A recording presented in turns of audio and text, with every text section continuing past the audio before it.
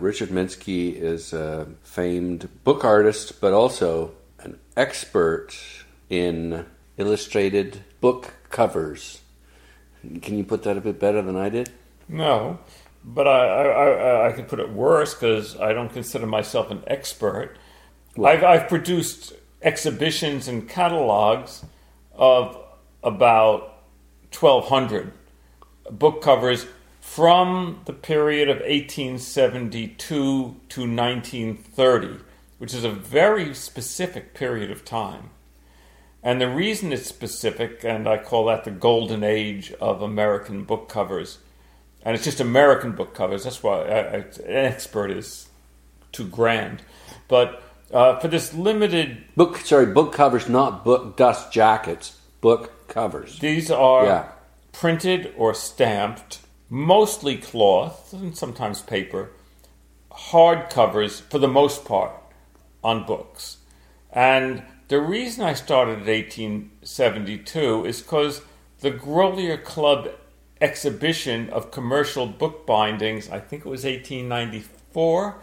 I have the catalog in there, but that's about when it was. Selected a particular book from 1872 that Holt had produced.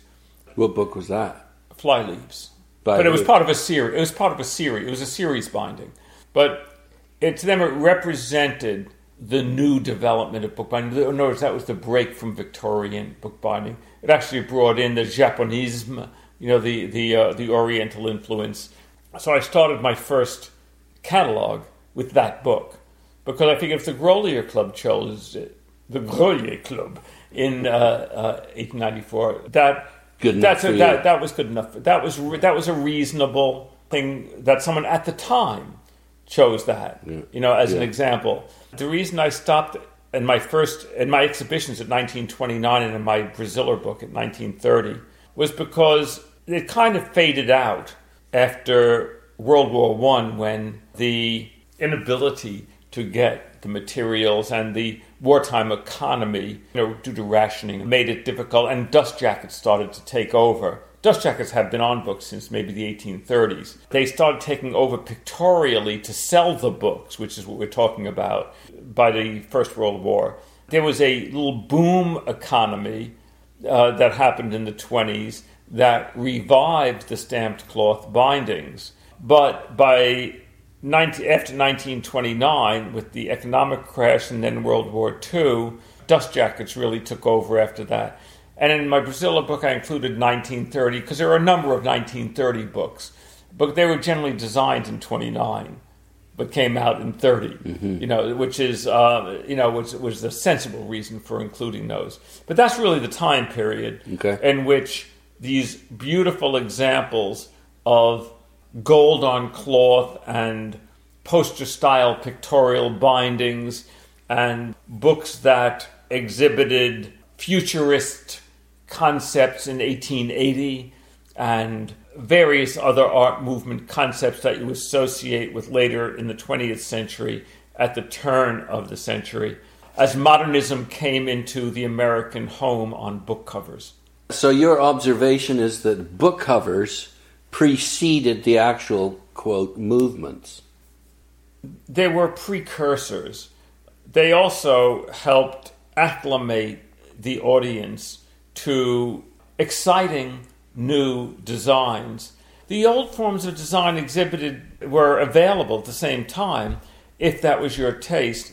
If you look at salesmen's sample books, of which there are thousands from that time period, you'll see modernist book covers offered simultaneously with late Victorian or post-Victorian Eastlake styles, and that looked modern at the time, but really were outgrowths of Victorianism. What'd they look like? Think of an ornamental mailbox support. Versus what you're talking about, which came in again. Which is surrealist, constructivist, futurist, abstract. Okay, and those came in... Those came in the 1880s, 1880 to on. Okay. From starting in 1880, let's say. Okay. Because we can look at Art Nouveau from 1881, from Edwin Austin Abbey.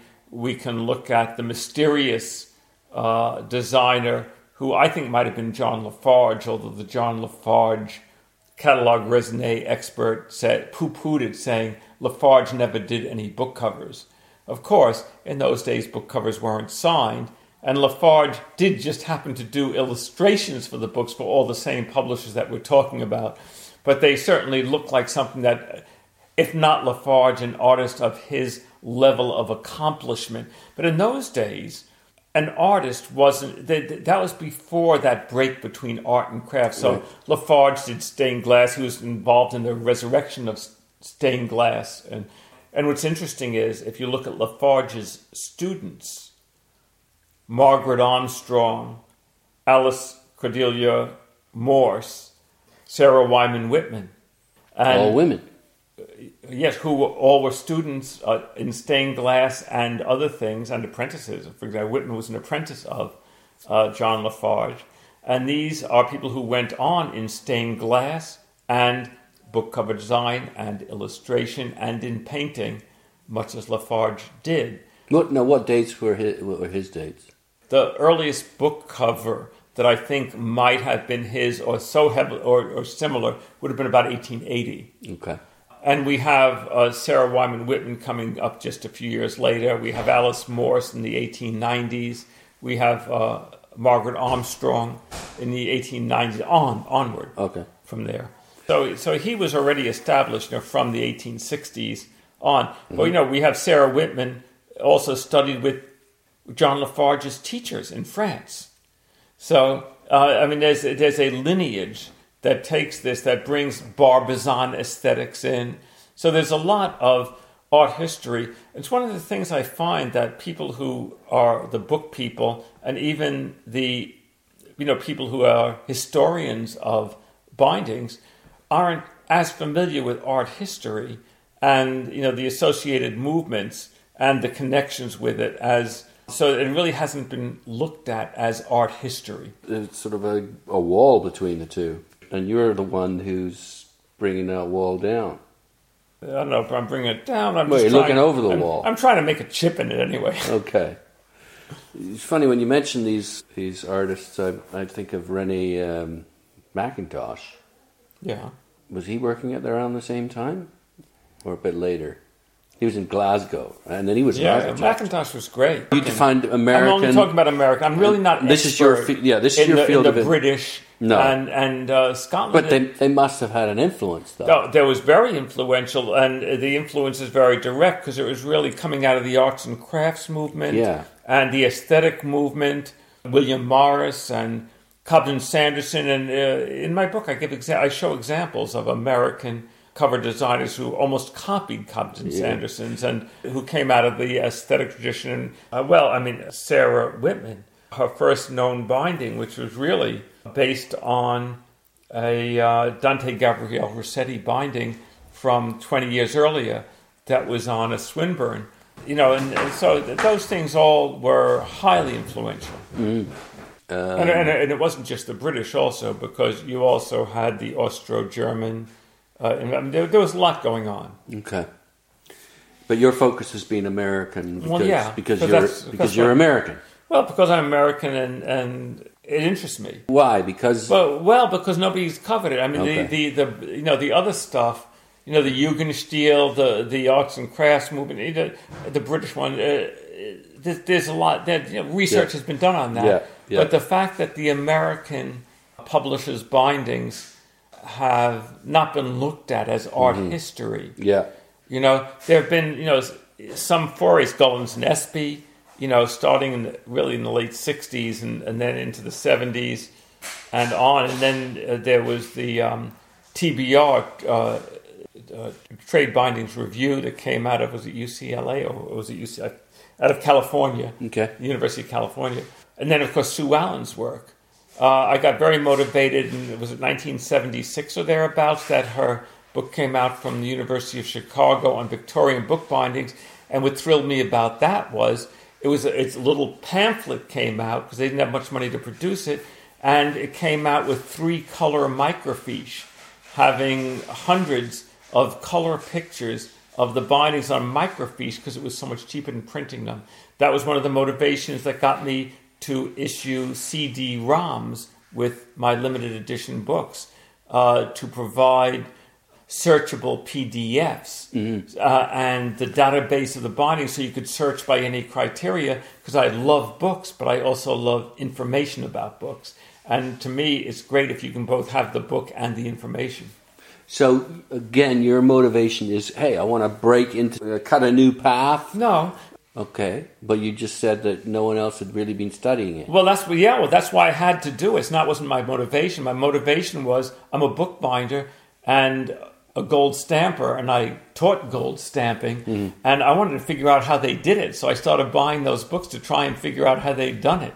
Okay. So I wanted to learn how they did it, and there was no way to go to just read about how they did it. Conveniently, I went to Columbia University and went through the archives of like the American Bookbinder, whatever it was called, several of the different trade journals at the time.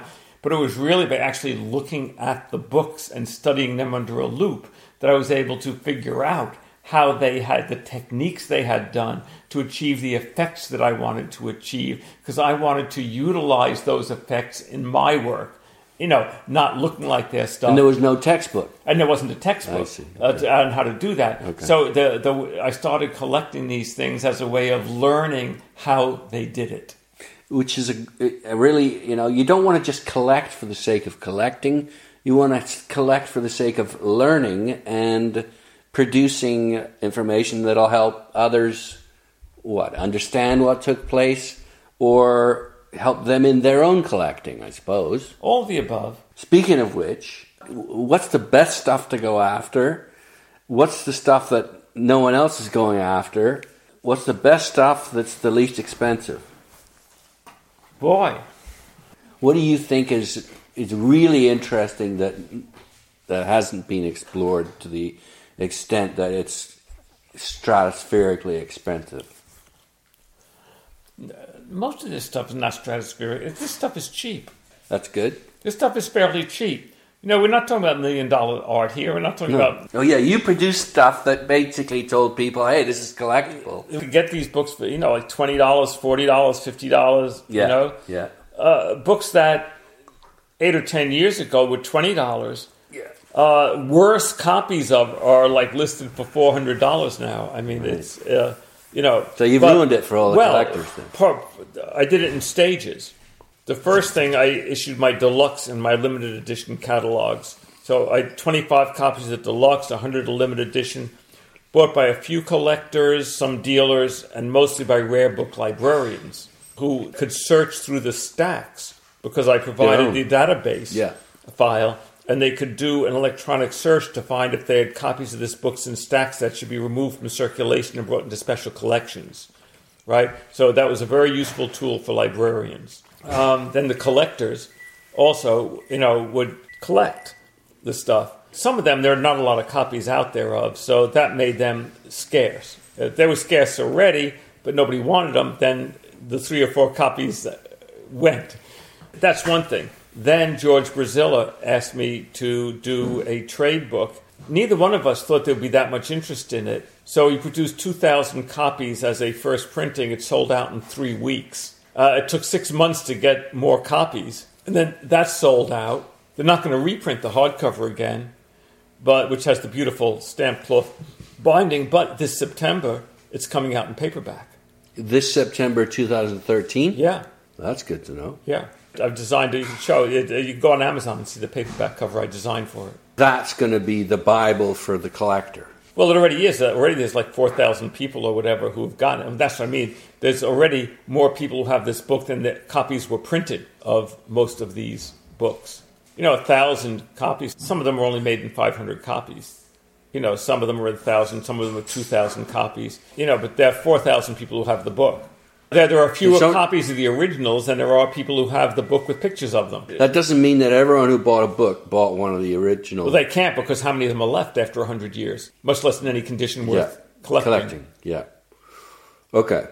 So the closing question. Some of them there are only 50 copies of, Yeah.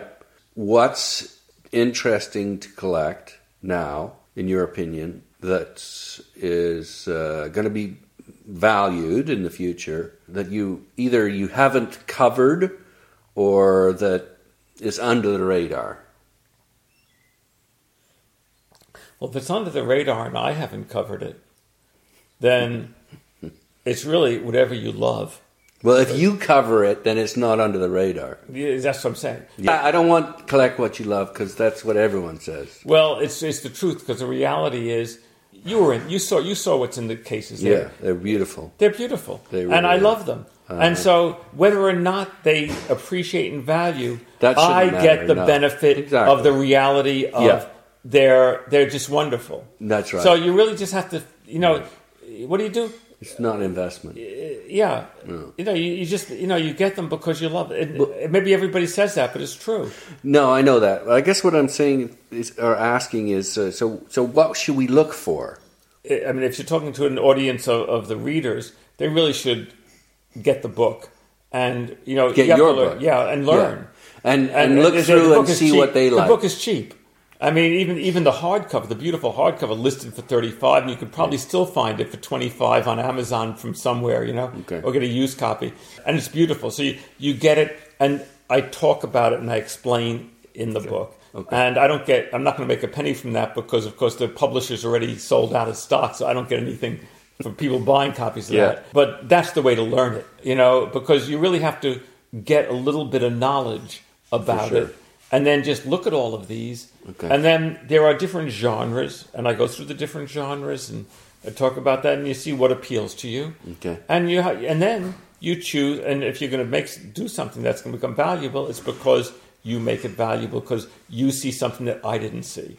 Okay. And that's really what makes it valuable. But again, you haven't covered the waterfront entirely, have you? You've just sort of... I can't. You can't. Nobody can. No. There were a huge... I've already cataloged over 1,200 of these, and I've seen maybe 5,000 or 10,000 of them. Most of them. I mean, the rest of them don't interest me that much. I mean, there's a lot of hack work. What does that mean? Hack work. Hack work is boring, like repetitive. It's things that you've seen 100 times. Okay. There's nothing outstanding about it. It's just something that they got out there. It's not a spectacular design. It doesn't elevate you when you look at it. All the usual stuff. Yeah. Okay. So, you look for stuff that is eye-catching. Is there something beyond that, then, that is starting to catch your attention that you haven't done any work on that might be interesting to people? How would I know if I haven't done any work on it? No, but if you've sort of thought, oh, look, there's For example, an area... the most recent thing I've written about was Thomas Watson Ball, who nobody knew about because he didn't sign his bindings. But it turned out that all these bindings that nobody knew who did were done by him. And in this exhibition I just did, I had almost 100 of them. And if it wasn't for the fact that Robert Metzdorf bought the Thomas Watson Ball's presentation portfolio that he showed to potential clients at the Swan Gallery in 1970, and then in his estate it went to University of Rochester, or Rochester University, I always get that confused, which eventually by 2002 got it cataloged, and that had 41 examples of his work from which we can identify others, So, that's probably the newest area of collecting in this field is Thomas Watson Ball. Okay, and how can we tell that it's by him if he's not signed it? Go on the internet and look at the books, and you can see what his styles look like. Okay. In my book, I analyze in my catalog of Thomas Watson Ball. I analyze his letter forms and his stylistic things. But you should be able to look at them, and then you get a pretty good idea of what he does. Very good, Richard Minsky. Thanks very much for your time. It's been a real pleasure. Likewise.